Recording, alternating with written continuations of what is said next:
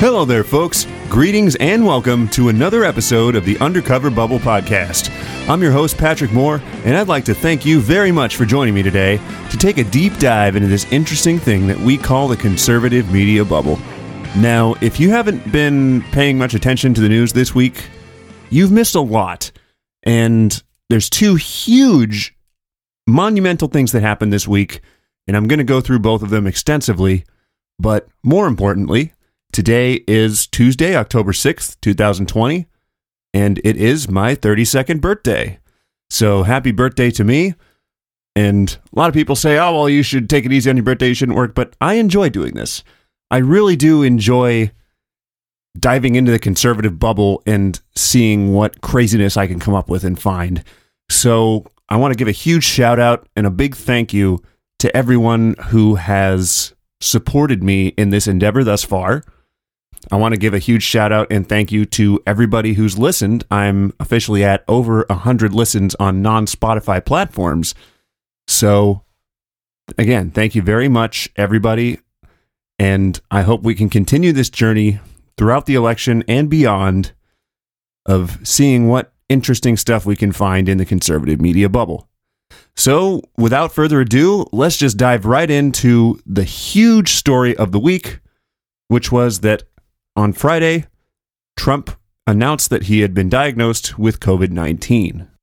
Now, I'm probably going to have a different opinion on my view of this than most of my liberal colleagues, which was that, oh, he deserves it. I hope he gets really sick. I hope he dies. No.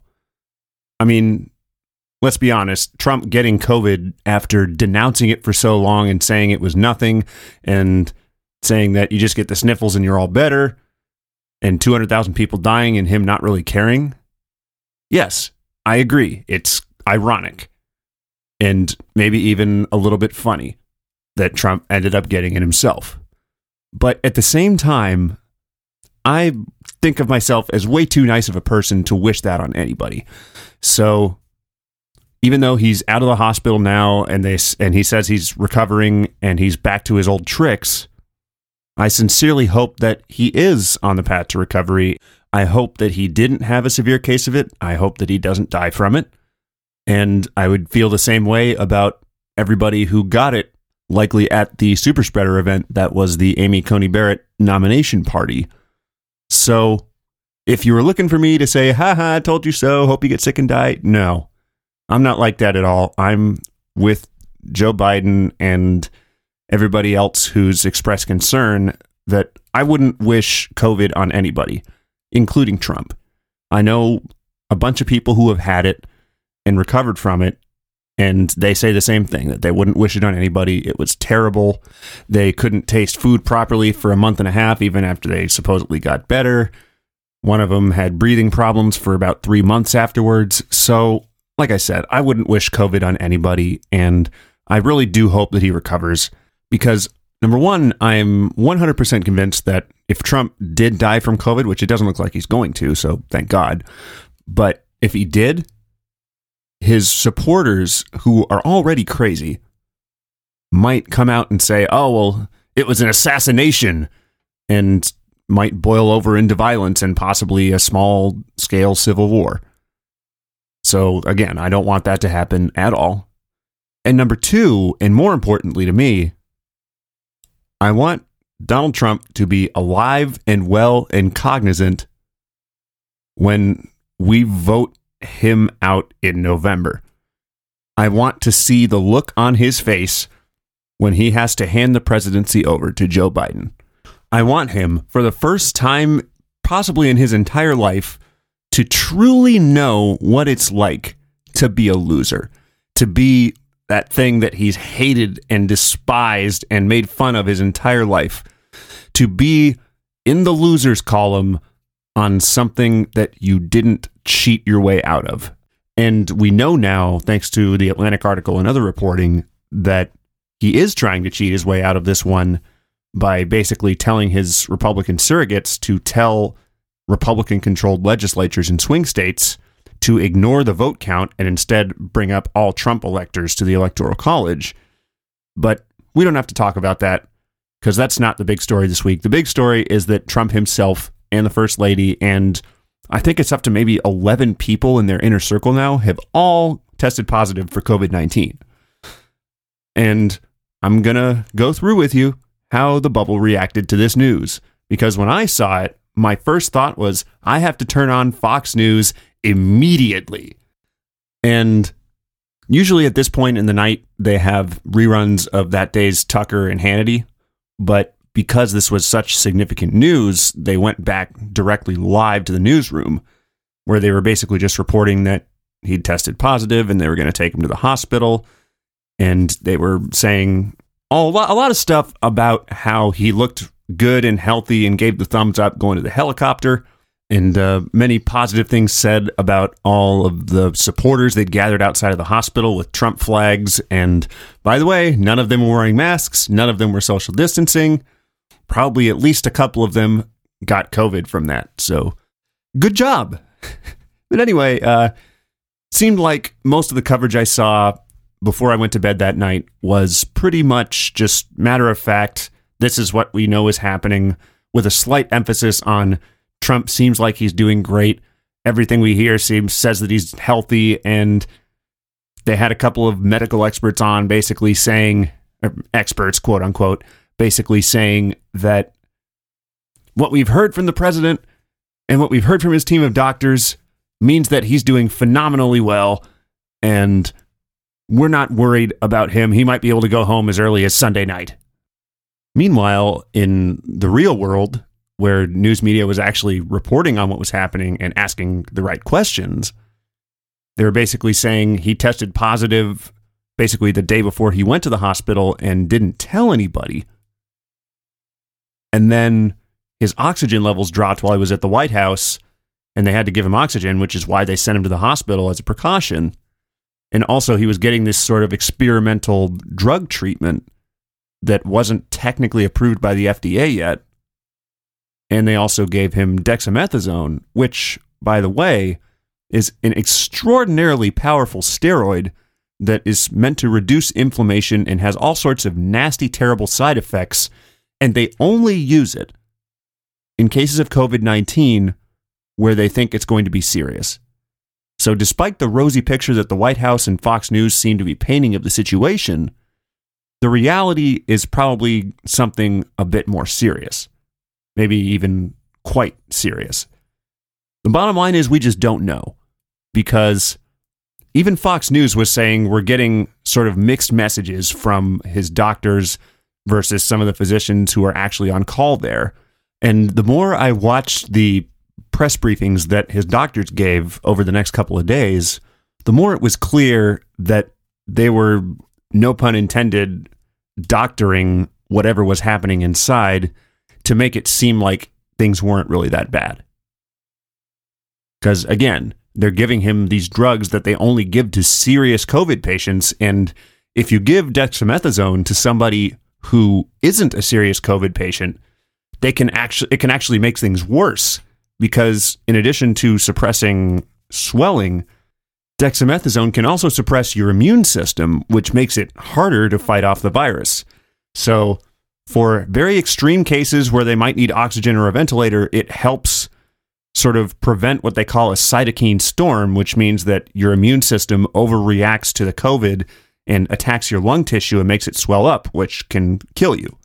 But for mild cases, which is the vast majority of people who get COVID, it actually hurts them. It makes it worse. It makes the symptoms more severe. So what that tells me is that either he had, or that the doctors were seriously worried that he would have, a really bad reaction to COVID-19, and they wanted to either get ahead of it, or they didn't, and they just gave it to him because he was on oxygen, which they're not willing to admit happened more than once. And I seriously doubt that they'll ever share the full picture with anybody, simply because Trump doesn't want them to.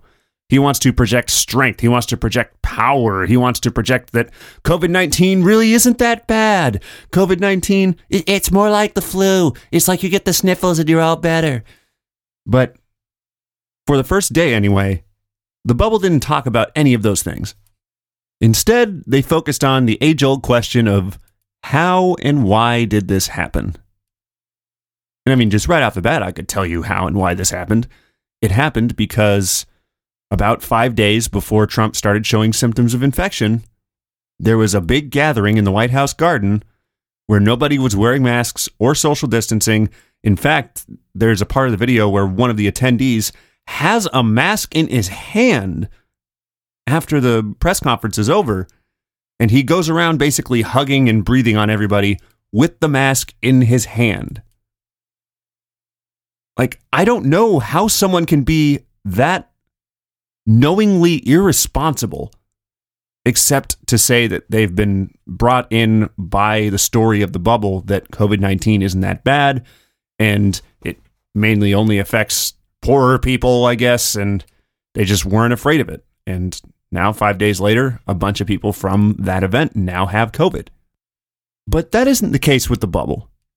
Because when I turned on Tucker Carlson the next day to see what the Fox pundits would think of this, his monologue stated, and I quote, "I'm not a conspiracy guy in the slightest, but he thought that there was a conspiracy to infect Trump with COVID and possibly kill him in a coup attempt." He actually mentioned this 3 times during the interview he had with Donald Trump Jr. on his show. And that's really all you need to know about Tucker Carlson's response to this. That his first immediate response to Trump coming down with COVID was that it was a conspiracy by the Democrats to infect him and possibly kill him. And to his credit, Trump Jr. did not really entertain these thoughts during the interview. He basically just said, "I'm not really concerned with that right now. We just want my dad to get better." But when we move on to Hannity, during his monologue, he immediately insinuated that COVID-19 and Trump being infected with it would be politicized by the left. Even after we'd seen all these tweets and outpouring of support from members of the left, including Joe Biden, basically saying, "Get well soon." So in the real world, for the most part, it really hasn't been politicized, at least not in the way that he predicted. All we've really seen is just far left Twitter trolls and memes pop up, basically making fun of Trump for getting COVID after downplaying it for so long. And again, as I said earlier, I can understand that being the case. I can understand how people think that way. I personally don't, but I can see where that school of thought comes from. So anyway, even Rachel Maddow, who, as anybody who knows her knows, is not a fan of Donald Trump, wished him well. Wished him a speedy recovery. And in that same vein, Hannity voiced optimism that he would recover, even though at the time the news was sketchy at best, as I just explained. But the funniest part of his monologue was that when he talked about how good the treatment that Trump was getting was going to be, he mentioned among therapeutics that, quote, "we know about now, hydroxychloroquine." That's right, even months after it's been thoroughly debunked and said it might actually make things worse, the bubble is still touting hydroxychloroquine as a potential coronavirus cure. So I just thought that was something I should mention because I've been through on this show already about how absolutely stupid the whole hydroxychloroquine thing has been, and at the same time, how readily people in the bubble, specifically the more conspiratorial parts like InfoWars and 4chan and QAnon boards, have all just latched onto this the first time Trump even mentioned it. Basically saying, the liberal media won't tell you, but hydroxychloroquine is a cure for COVID-19. They want the pandemic to last as long as possible so that they can blame it all on the president and bring him down in a deep state coup. So Hannity basically saying that hydroxychloroquine is a legitimate therapeutic among all these other drugs like remdesivir, I think it's called, is basically giving a voice, a legitimate voice to these alt far-right conspiracy theories and basically saying, we believe you and we believe in you enough to back what you're saying about these things. So anyway, just real quickly, I'll go on what Laura Ingraham said in her monologue. And honestly, when I listened to it, it sounded like a eulogy. It seemed like of all of the Fox hosts that I watched that night, she was the one who was most seriously concerned about Trump's well-being. Her monologue that she did mostly reflected on his political rise from like 2011 onward, and just remarking on how much he's truly achieved for us conservatives. So basically saying everything you'd hear in a eulogy except you will be dearly missed, rest in peace. So it definitely struck a very different tone, with me anyway, than the other two hosts. And ironically, Laura Ingraham's usually the one who most readily embraces these conspiracy theories on her show. Like in the first week when she was talking to the teacher about how they were going to sexualize our children through pornography and teachers' unions. But my point being that I just thought it was ironic that of all the Fox hosts, the most crazy one had the most sombering and, if we're being honest, realistic tone about what was going on with Donald Trump. So once she was done with her monologue and went on to the usual far-right stuff that she does on her show, I decided to go ahead and take a look at the rest of the online conservative bubble to see how they were reacting to this news. And interestingly, they really didn't want to talk about it other than just mention that it happened. So Breitbart only had one article on its front page about the president's condition, for example. And it was very small. Normally when they have a big story happening, for example, when they talked about the debate, which I'll get to later, it takes up basically the entire page full of headlines and one-sentence bashings of the left. With this, there was none of that. It was just a one-sentence headline basically saying that he was in Walter Reed Medical Center being treated for the coronavirus, and doctors were optimistic. And that was it. Everything else on the page was just vehemently anti-left propaganda, for lack of a better term.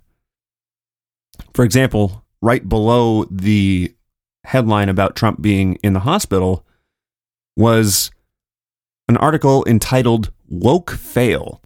And it was an article about how low the ratings for the NBA Finals were this year because, in their eyes, of their relationship with Black Lives Matter and pushing social issues. So, number one, as a Laker fan, I find that insulting because I've been watching every single game of the NBA Finals and of the playoffs, and basically since the bubble started. I'm a huge basketball fan.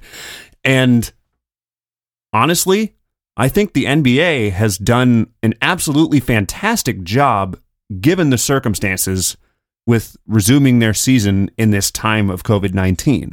I'd say they've done a better job than any other sport in that regard. There hasn't been a single infection. There hasn't been any sort of scare other than one of the players stopping in Atlanta to, quote, get some chicken wings at a local strip club. But my point is that saying that the NBA Finals have low ratings because they're woke is a complete misrepresentation of the times and the other circumstances surrounding what's going on in the sports world. Because ordinarily, and I'm going to go on a tangent here because I think it's important to me. I'm a big sports fan in addition to being a basketball fan. But ordinarily, the NBA Finals, which are going on right now, would take place in June. And while that's going on, there are really no other sports other than the baseball regular season, which, you know, there's 162 games of that. So you're not going to see a lot of people tuning into baseball as opposed to tuning into an NBA Finals game. They're going to make the choice to see the more impactful game. So you're going to get higher ratings. But now it's October. Not only do we have the NBA Finals, But we also have the MLB baseball playoffs. Not only do we have the NBA Finals, we just finished the NHL Stanley Cup Finals. Not only do we have the NBA Finals, we have regular season football and college football also starting. So rather than just having the one sport for people to watch, there's 4 or 5 going on constantly. So to say that the ratings are down because the NBA is woke is just wrong, and it's a complete misrepresentation of how much success the NBA has had, both in embracing this movement for social change and in resuming their season with little to no negative side effects due to COVID-19. So anyway, I had to comment on that because nobody speaks ill of my Lakers or the NBA and gets away with it. And we're up 2-1. We're going to win the NBA championship. I'm super happy about that. But moving on to more important things, not too long after all this stuff broke, Trump decided to do something that I must say is one of the most reckless and selfish things I've ever seen a president do. While he had COVID and was being treated for COVID, he decided to take a joyride with the Secret Service in an SUV to go greet and wave to his supporters that were waiting out on the street. And I had 2 thoughts when I saw this happen. First off, is this really safe for him to do? Because we'd been hearing conflicting stories about what his health was like. If you were listening to The Bubble, they were saying that he was doing great and that he was going to be able to go home the next day. And if you were listening to anyone else, they were basically saying, we don't know how good he's doing because the doctors won't really tell us. They keep giving us conflicting information. All we know is that his oxygen levels dropped twice and he had to be given oxygen before he went to Walter Reed. But this didn't matter to Trump because it's all about image for Donald Trump. He understands that the reason his supporters like him so much is because he's carefully crafted this image of himself of an uncompromising, say it like it is, strong man. And if he doesn't project that strong man image, his supporters might think that he's faking it, which of course he is. Anyone with a brain can tell within 5 minutes of seeing him, especially in the debate, that he's just kind of a whiny man-child who projects his own insecurities out on everybody else. But anyway, my second thought immediately after that was the Secret Service agents who were forced to take that ride with him in the car are definitely getting COVID. I mean, they were in the car with him for around 10-15 minutes. I assume they were all wearing masks. I didn't see. But in any case, they're in a very much enclosed area because this is the presidential Escalade we're talking about. I'm sure it's got multiple inch thick armor and bulletproof windows and all that. So they are shut in there in a small enclosed space with a man who definitely has COVID-19 in the name of political theater. They're basically risking their lives so that Trump can have a photo op, so that Trump can appeal to his base. It's sick. It's absolutely sickening to me that someone would even consider putting someone else's life in danger like that for something so trivial. But as we well know, he is not really aware of the theory and the idea of self-sacrifice or caring about other people's lives. He's psychopathic. It doesn't occur to him that somebody could care more for someone else than they did for themselves. The idea seems completely foreign to him, as we've seen in all those reports where he talks about military people as being losers and suckers because they got captured or because they were killed. And when he was at the grave site of, I believe it was General Mattis's son, he said something like, "I don't get it. What was in it for him?" Just absolutely despicable. I don't want to talk about it anymore. What I will talk about, though, is the video that he posted up before he pulled this stunt. He put it up on his Twitter account, and basically he said, I've learned so much about COVID and, quote, this is real school, not let's read the book school. So what this tells me is his mindset is of the persuasion that read the book school, so in other words, learning about something before you actually take it on, is a bad thing. Let's read the book school is for nerds. Let's read the book school is for people who don't go with their gut. Let's read the book school is for people who are weak, who are losers, who don't deserve to be able to be president and make decisions because they don't know what gut decisions are like. And when he said this, I was reminded both of the discussions I've already had on this show about how going with your gut is a very bubble thing to do, but it reminded me of a quote by Carl Sagan that he wrote in, I believe it was 1996, so way before any of this conservative media bubble stuff even existed. I mean, at the time you had conservative talk shows and Fox News existed, and you had, somewhat of a culture of right-wing conservative media, but it wasn't really the enclosed space that it is today. It wasn't this all-encompassing, takes over your life sort of bubble.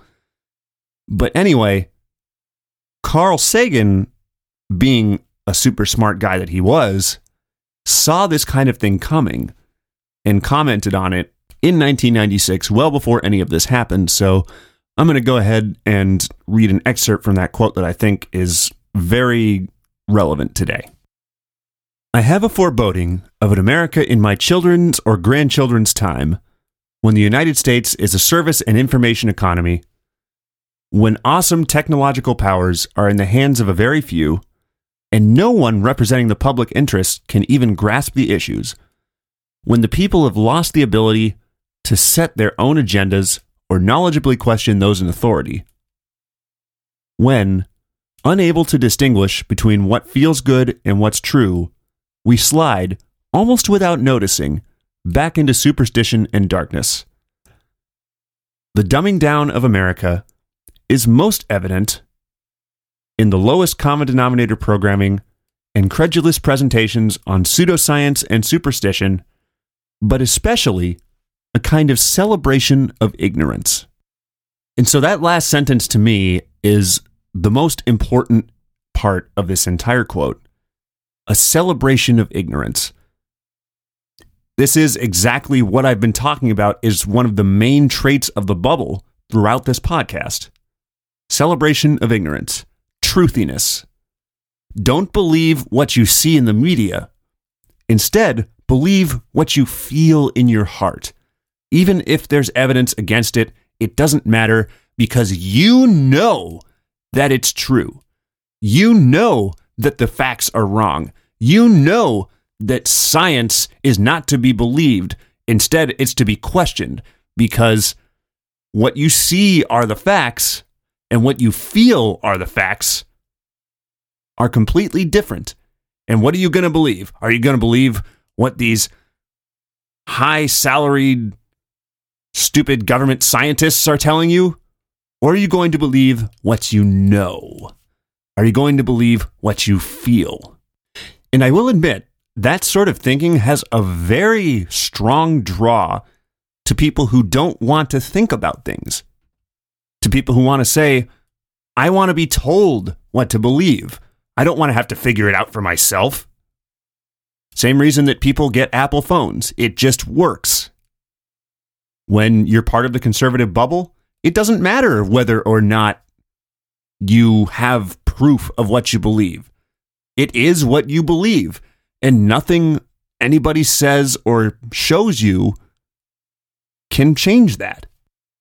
And nowhere was this more on display than yesterday when Trump returned to the White House, removed his mask after he got out on the balcony, clearly laboring to breathe, barely able to stand, but still trying to puff his chest out and project this image of strength, and said in another Twitter post that COVID was not a big deal and that we shouldn't be afraid of it.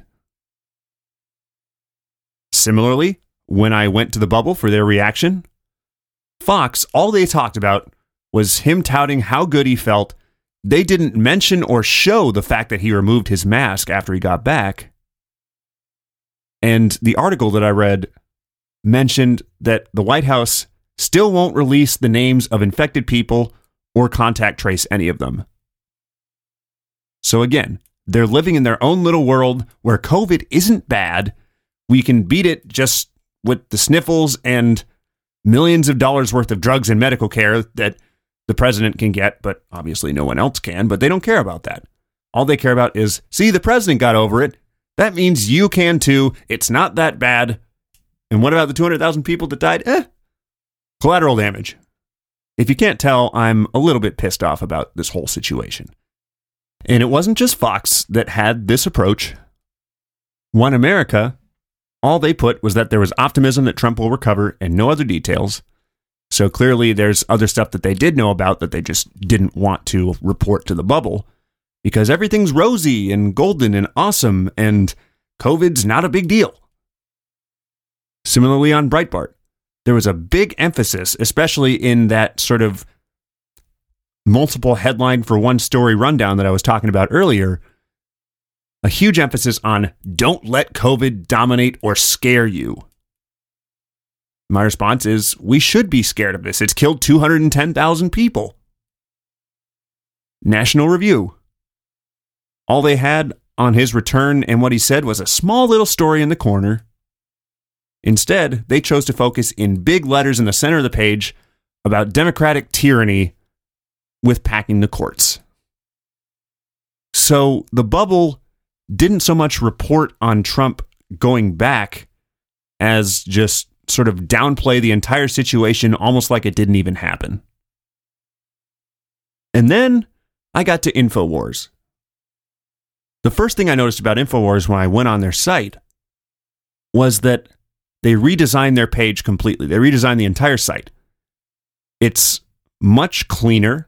It used to be sort of dark and flashy with lots of pictures and stuff like that. Now it looks more like a newspaper. It's white with just plain black text and very newsy looking.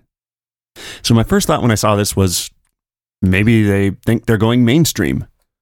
But then I clicked on the articles on the main page and my mind was quickly changed. I clicked on the first article that I saw. It was in the center in big letters, and it said, Deep State launches third coup attempt against Trump. And the interesting thing is, they used to actually have small articles, usually like around 100 words max, actually explaining what was going on. But instead of doing that, now it's just the article, quote unquote, is just a link to a video, sometimes either of a live link to the Alex Jones show, which in this case it was, or a link to a clip from the Alex Jones show of him explaining what the article was about. But when I clicked on this article in particular, it took me directly to the Alex Jones show, which I watched for a little bit. And I honestly can't even remember what he was talking about, but it wasn't a deep state conspiracy by the Democrats. But the one quote that I took away from it was, "It's so easy to beat the globalists. We just have to find our testicles." And then he went on to say that George Soros was trying to overthrow European countries clandestinely through the media. You know, regular old Alex Jones conspiratorial ranting stuff. Nothing we haven't seen before. But then he actually got into Trump a little bit, saying, and I quote, "Trump is in serious danger. Most dictators in history, they get killed by their doctor. George Washington got killed by his doctor. What's that tell you about Trump?" Well, I don't know what that tells me about Trump, but I can tell you what it tells me about you, Alex Jones. Apparently, you think that not only is Trump a dictator, but so was George Washington. Just the mental lapses that people in the bubble have when they ignore their own logic. It's just funny. I love just picking apart things like that. And as if that weren't enough, Alex Jones went on to say that Walter Reed is killing Trump with experimental treatments, and that evidence was mounting that this was a deep state coup by the Democrats. First off, I would love to see that evidence, if it exists, which of course it doesn't. And secondly, according to Alex Jones, apparently that drug cocktail, the experimental one that hasn't been approved by the FDA, that cocktail is going to kill Donald Trump. Then he went to commercial break, and a voiceover came on during the commercial break that for some reason kept repeating itself softly, like, and now. That's sort of about a second after echo, basically saying that the trip to the White House was the perfect cover for an assassination. And if Trump dies, the establishment could destroy what is left of our birthright. And when I heard this, it was a real eye-opener for me, although I guess it really shouldn't have been, given how much experience I have in the bubble now. They straight up said that if Trump dies, there's no more birthright for us. Now, let's think about who is us in this scenario. For me, there's really only one answer to that, and that's white people.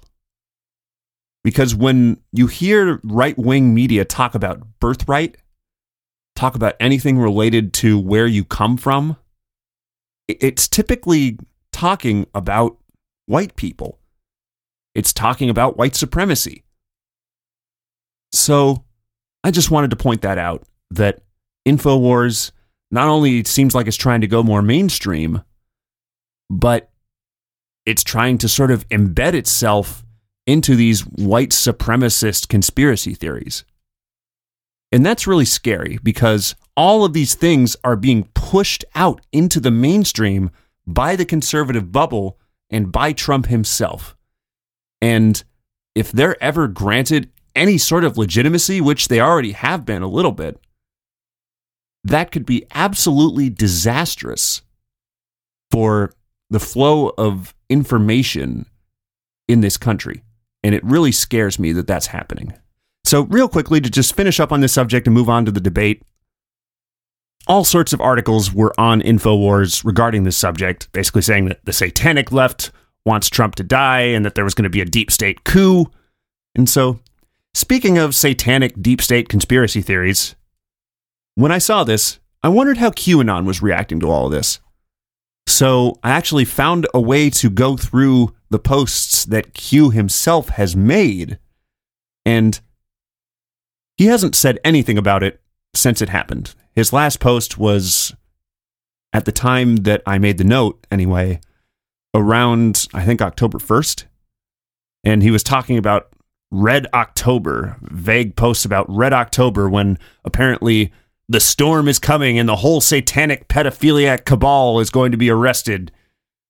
And I actually did, for the first time since I started this whole bubble thing, go onto some of these right-wing QAnon-inspired forum boards and see what they were talking about. And first off, I would not recommend you do that at all because there's so much just anti-Semitism, pro-white, pro-Nazi, just unbelievably insensitive, terrible, racist posts and memes and all sorts of things that I don't even want to go back there again. I wouldn't recommend it. But anyway, when they weren't posting these terrible memes, they were talking about Trump's diagnosis, saying that either it was a false positive or it didn't matter. Because QAnon believers already know, as I said, truthiness, they know that hydroxychloroquine is a cure for COVID because Trump said it was. So one of the Q followers, whose username was Pepe Lives Matter, tweeted, "POTUS has no need to go into quarantine since we already have the cure." So then that begs the question, why would Trump go into quarantine when he doesn't need to? The answer is that the storm is coming. Trump is going into isolation for his own protection while his allies arrest the deep state satanic pedophile democratic cabal. that's running everything behind the scenes, and the world will be free of satanic pedophilia rule. So, I don't think I need to go into any more detail about that. I think you can figure out how absolutely insane that is. So, with that, I'm just going to go ahead and move along to discuss the debate. And before the whole Trump COVID thing happened, I was going to make the show basically about the debate because there was so much to unpack. But in the days that have followed since the debate aired and we had all the reactions, I've really come to the conclusion that not much happened and not much changed. But what did happen was quite interesting, especially if you were watching the conservative media bubble before and after. So, as I said in the last show, the day before the debate, Hannity talked at length about the debate and what he thought was going to happen. He was talking about Bunker Joe hiding for the debate and being old and senile, attacking Joe's platform as the most extreme in American history. And the funniest part was when he was talking about Joe Biden and his senility, he actually said on air that he was going to label what he was about to say as opinion. So for the first time in the 2.5 months or so that I've been watching the bubble, they actually sort of became self-aware. But then he actually relayed what his opinion was, and it was pretty much everything you'd expect from Sean Hannity. His campaign team sees that he's weak, frail, struggling cognitively, and want to hide him away from the rest of America. He accused him of having, quote, lots of hot cocoa breaks and naps during debate prep, and that the Democrats are terrified about these debates. And the only way that Joe will show up at all was that he'll be regurgitating his memorized attack lines. And it occurred to me that the reason he was saying these things is that Hannity was trying to preempt Joe Biden inevitably winning the debate. Because if I'm being honest here, I think a lot of people in the bubble were scared of how Trump was going to be in the debate, and as it turns out, rightfully so. But Hannity was trying to preempt Joe Biden winning the debate by saying that everything was going to be pre-prepared. And my response to this, as it always is in these situations where they favor being off the cuff, is that's a bad thing. It's negative to be prepared for something. It's negative to have debate prep. And also, what's wrong with hot cocoa and naps? Both of those things are snuggly and nice, and everybody does them. So anyway, moving on to the day of the debate, Tucker beforehand had the time slot, and he talked all about the ear inspection conspiracy that made the rounds on QAnon boards and gave it validity, basically saying that we haven't had any concrete information that Joe Biden has an earpiece, but we haven't had any concrete information that he doesn't have an earpiece. Aliens. Remember that old meme of the, we don't know aliens exist here, but we don't know aliens don't exist here. Therefore, the only logical explanation we can find is aliens. So it's basically just taking that meme and putting it into the bubble's narrative of, we don't know Joe Biden has an earpiece, but we don't know Joe Biden doesn't have an earpiece. So therefore, the only logical explanation of him showing up and being cognizant and presidential at the debate is that he must have an earpiece. And when Biden did show up, Tucker said, many people predicted Biden didn't show. Surprised that he did, given questions about his virility, about his age, about his possible senility. And the most interesting thing about the pre-debate coverage, though, was that a lot of it consisted of Tucker having a bunch of right-wing guests on and asking them, what would you say to this subject if you were Trump in this debate? And I think because he did this so much, he knew that Trump was watching Fox News at the moment that they were about to do the debate. So I sort of made a mental note of that and tried to see if anything they suggested came up in the debate from Trump. And honestly, I can't remember any specific instance where that happened, but I will talk real quickly about the debate itself. So I have all sorts of just super detailed notes about everything they went through, and honestly, it really didn't matter. Because as far as I'm concerned, there were only two real things that happened in this debate that mattered. Number one, Trump basically just spent the entire debate being a bully. Biden was all presidential and poised and elaborate and outlined things he was going to do and things that Trump had done and kept his composure throughout with the occasional, "Will you shut up, man?" But as far as Trump was concerned, it was all just baseless personal attacks, constantly talking over and interrupting both the moderator and Joe Biden. At times, it actually seemed like he was debating the moderator more than he was debating Joe. And a couple of times, the moderator literally had to admonish him like a 5-year-old, basically saying, "The answer is no. You cannot talk right now. You need to let Joe Biden finish. Now get back in your seat and have a juice box." So this was really a bad look for Trump, because this was his chance to upstage Biden, because he'd been just playing up over and over how old and senile and crickety and unfit for the job he was, and "me, big strong man."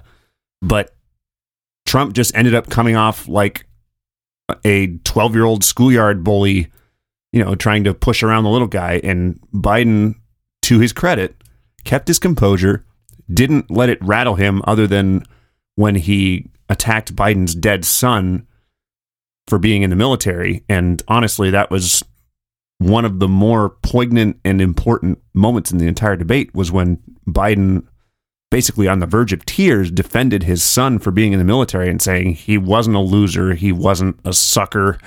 But basically, Trump looked bad, Biden looked a lot better. That was number one. And as far as number two, and I think the more important issue here, I'm going to let CNN's Van Jones tell it in a way that I never could. Only three things happened for me tonight. Number one, Donald Trump refused to condemn white supremacy. Number two, the President of the United States refused to condemn white supremacy. Number three, the Commander-in-Chief refused to condemn white supremacy on the global stage in front of my children, in front of everybody's families, and he was given the opportunity multiple times to condemn white supremacy, and he gave a wink and a nod to a racist, Nazi, murderous organization that is now celebrating online. So basically, what happened was Donald Trump was asked a question about the fact that he's supported by white supremacist groups and the fact that he's sort of touted their support in the past with the very fine people on both sides comment and whatnot. So Chris Wallace straight up asked him, "Are you willing to condemn white supremacy?" And after a bunch of trying to dodge the question, he basically said, "Stand back and stand by." Now, the immediate aftermath, and I'll be talking about this, was that everybody on the right, including Trump Jr. himself, said, "Oh, well, you know what he meant by that. You know that he really meant to condemn them." And then a couple of days later, he actually straight up did say that. But the point is that in this time when he was put on the spot to say something, all he had to say was, "I condemn white supremacy." But he didn't. Instead, he told Proud Boys to stand back and stand by. And Proud Boys basically took this as a signal that they needed to be ready for anything, that they needed to be ready for war. And they basically took that saying, stuck it on their logo as sort of a new slogan, and basically ran with it, saying, "We're ready to do whatever you want us to do, Mr. President."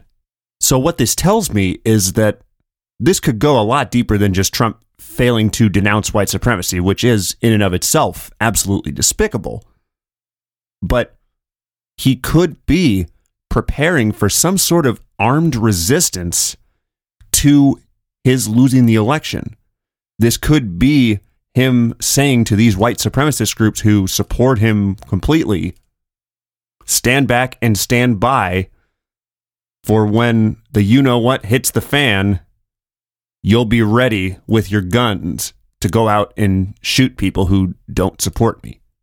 It could almost be seen as giving a green light to violence and insurrection after the election if he doesn't win.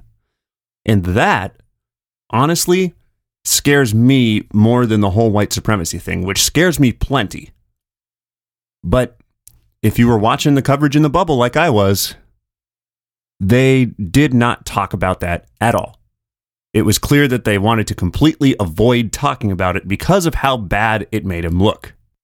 But according to Fox, all the bullying and name-calling and interrupting and schoolyard tactics made him win the debate.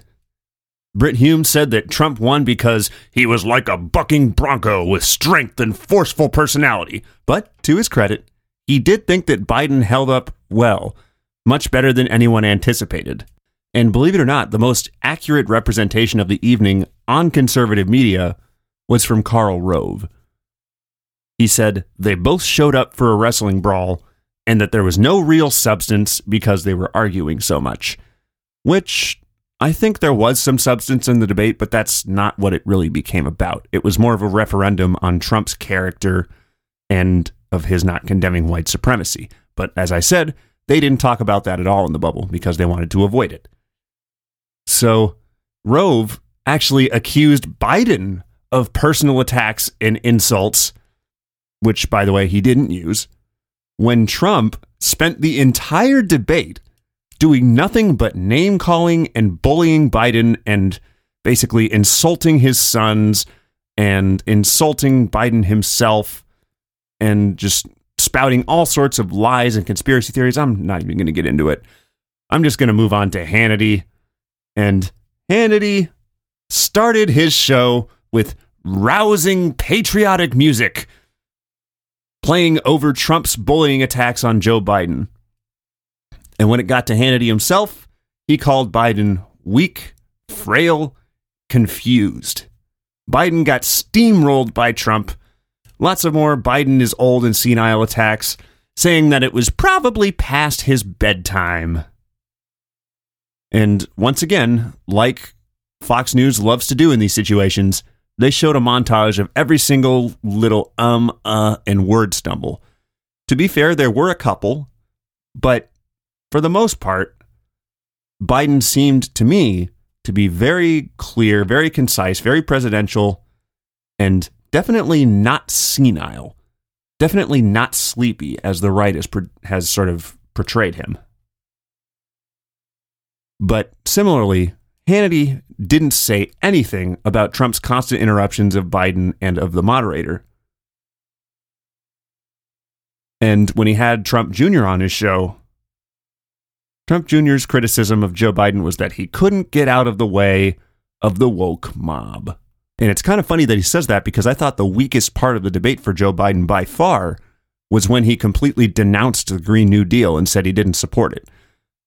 Trump, when he said that, kind of jumped on it, was like, oh, you just lost the left. And, I don't totally disagree with that assessment because the Green New Deal, while it is extreme by most centrist standards, is something that the majority of Democrats, especially on the far left where the base is, support.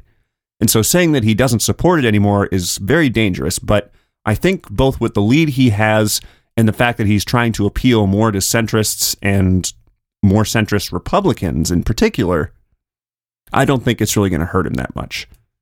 But anyway, my favorite comment came when Geraldo Rivera came on and he said that Trump was going to try to eat Joe Biden. I'm not sure what he was trying to say with that. I'm not sure if he was just going full Mike Tyson. I'm going to eat his children. But anyway, it was just more of the same with Hannity. And then when Laura Ingraham came on after Hannity, her monologue basically stated that she advocated for debates without moderators because the moderator kept interrupting Trump and keeping him from finishing his thoughts. And because she thought that if there were no moderators, Trump would never lose a debate. And in that respect, I think she's absolutely right. Because at first, anyway, a lot of people thought Trump won the debate specifically because he kept talking over everybody, because he didn't let Biden or the moderator really get a word in edgewise. But rather than talk more about how the bubble reacted, because it's pretty obvious how they did, I'm going to give my personal analysis on how the debate went to end this segment. So I sort of judge debates not from just one perspective of who won or who lost, but in overall sort of multiple facets and really sort of trying to get into the meat and potatoes of what happened in the debate rather than just saying facetiously like, oh, well, Biden won or Trump won. So if we're talking just about pure substance, about what each candidate said, Biden won hands down. Because Trump didn't really have any substance other than just to endlessly interrupt and attack Joe Biden and the moderator. If we're talking about in terms of maturity and looking presidential, again, Biden won hands down. Because Trump, as I said, just looked like a bully, looked like a 12-year-old kid trying to say, la, la, la, la, la, I can't hear you. If we're talking about sound bites and visibility, basically making yourself seen and heard on the debate stage, Trump won. But only because he talked so much. Trump only won that part of the debate because he wouldn't stop talking. Because he wouldn't shut up, man. And he knew that if Biden got words in, he would actually talk about policy, and probably people wanted to hear that in the debate. So he wanted to make sure that they didn't. That was his whole strategy, to just talk over everything so much that nothing else mattered. And in that respect, he did win. What people are talking about is not so much what was said in the debate as the character of it. So in that respect, he definitely succeeded. But, and this is a big but, Biden by far had the better sound bites of the two. In addition to will you shut up, man, we had why don't you inject some bleach into your arm? And of course, his impassioned and emotional defense of his son, where he said, my son is not a loser, my son is not a sucker. So Trump won in that aspect, but Biden had the sound bites that people are going to remember, which I guess could make him the winner of it in the long run. If we're talking as far as head-to-head conversations, because there was a lot of that, Trump had the slight edge, I would say, but only because he simply wouldn't let things go. When Biden contradicted him on something, Trump would basically just shout over the moderator when he tried to let him finish and say, but you can't let him say that. I have to say this. And over and over, I honestly didn't even know what he was trying to say half the time because he was so busy trying to interrupt Joe. But if we're talking about overall who I thought won, the answer is nobody. To quote Dana Bash after the debate aired, it was a shit show. It was a complete embarrassment for American democracy. It was a complete embarrassment for anyone saying that our political discourse is still civilized. It was just proof without any doubt whatsoever that our political system is completely screwed up right now. And I don't know what else I can say about it. If I had to say who looked better, I would say Biden, because he managed to convince people that he wasn't senile and usually took the high road when Trump tried to insult him. He looked presidential and prepared, while Trump looked like a flailing, bumbling idiot. But that doesn't change the fact that that's not what people are going to be talking about with this debate. They're going to be talking about how uncivil it was. They're going to be talking about how confusing and loud and unpresidential, for lack of a better term, it was. It's going to go down in history as one of the saddest and lowest points in our political discourse in the history of America. And because of that, as much as I would like to say that Biden won the debate, which the majority of America think he did, there really are no winners here. And if you feel depressed about that whole ordeal, you aren't alone. But let's try and change that, shall we? Let's go ahead and move on to the weirdest thing that I saw this week. So this week's award goes to Prager University. And that's right, Dennis Prager, the conservative, longtime talk show host on the radio, now has his own university, quote unquote. So I didn't even realize that Prager University existed until I was watching Fox News last week and I saw a commercial for it. It was basically 4 young, diverse people saying, 4 years ago, I wasn't proud to be an American. I was afraid for the color of my skin. But then I found Prager University, and they taught me that it's the left that's causing all these problems. They taught me to be myself and not care what the media says. And just very much focused on reaching young people and trying to lure them into the conservative bubble with binge-watching 5-minute videos. And they even say it that way in the ad. It's like, once I went on Prager University and started binge-watching 5-minute videos, I understood what was really happening. It's almost as if the script for the ad was written by someone who was trying really hard to appeal to young people, but didn't quite know how to do it well. But anyway, I got so curious about this that I decided to visit Prager University myself. And it was pretty much everything that the ad said. It was just a bunch of videos designed specifically for young people to try and draw them into the conservative bubble. And it's not just with politics either. It's about personal freedom and ideology and basically sort of trying to convince young people that they're not the problem and other people are. And that the way they've been doing things is all wrong and you should change who you are as a person. And nowhere is this more evident than in one of these 5-minute binge watch videos that I saw, entitled, Don't Follow Your Passion. In this 5-minute video, former host of Dirty Jobs, Mike Rowe, basically tells you that whatever you're passionate about, you probably suck at it and shouldn't do it. And since I wasn't able to actually download the video to show to you guys, I'm just going to go ahead and paraphrase what I got from it for you.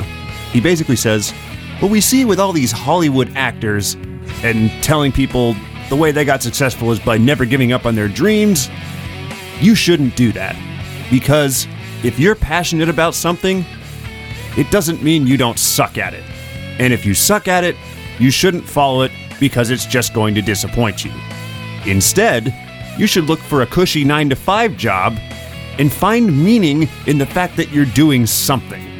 If you follow opportunity rather than your passion, you're going to be much more prosperous as a result. Basically, A, equating happiness with financial success, and B, saying that whatever you want to do doesn't matter because you suck at it. Instead, you should just be happy with whatever job you end up getting because, and I quote directly from the video, your happiness on the job has very little to do with the work itself. Now, I can tell you, having worked some really crappy jobs in my life, this notion is completely false. You can't just magically find meaning and happiness and purpose in any job that you do, no matter how crappy it is. Because not everyone is like you, Mike Rowe. Not everyone enjoys doing those jobs that nobody else does. You found meaning in doing that. That's great. That doesn't mean that everybody else is going to find meaning in that too. And there are other videos on this website. There's a ton of them. Some are borderline misogynist, basically saying that toxic masculinity is not a bad thing and we need more masculinity to offset it. And just all sorts of different things on Prager University that reinforce this viewpoint of get in our bubble, think like we think, do like we do, left bad, left bad, left bad. So if you can stomach it, you can go ahead and take a look at Prager University, but I wouldn't recommend it because you'll probably just go insane within the first couple of minutes of watching any of these 5-minute videos that they claim have changed the minds of hundreds of thousands of people to come to the right. So congratulations, Prager University. Your video telling people not to follow their dreams because they suck at it was the weirdest thing that I saw this week. All right, folks, that's going to do it for this edition of the Undercover Bubble podcast. I'd like to thank you very much for listening, and I'll leave you this week with a reminder to get out there and vote. I got my mail-in ballot in the mail this week. I've already filled it out, and I'm going to send it back later this week. And actually, I'm not going to send it back. I'm going to be driving it to the government center in my county and dropping it off there. And I would highly recommend that anyone who has a mail-in ballot does the same thing to make absolutely sure that your ballot will be counted and that there won't be any fraud related to you.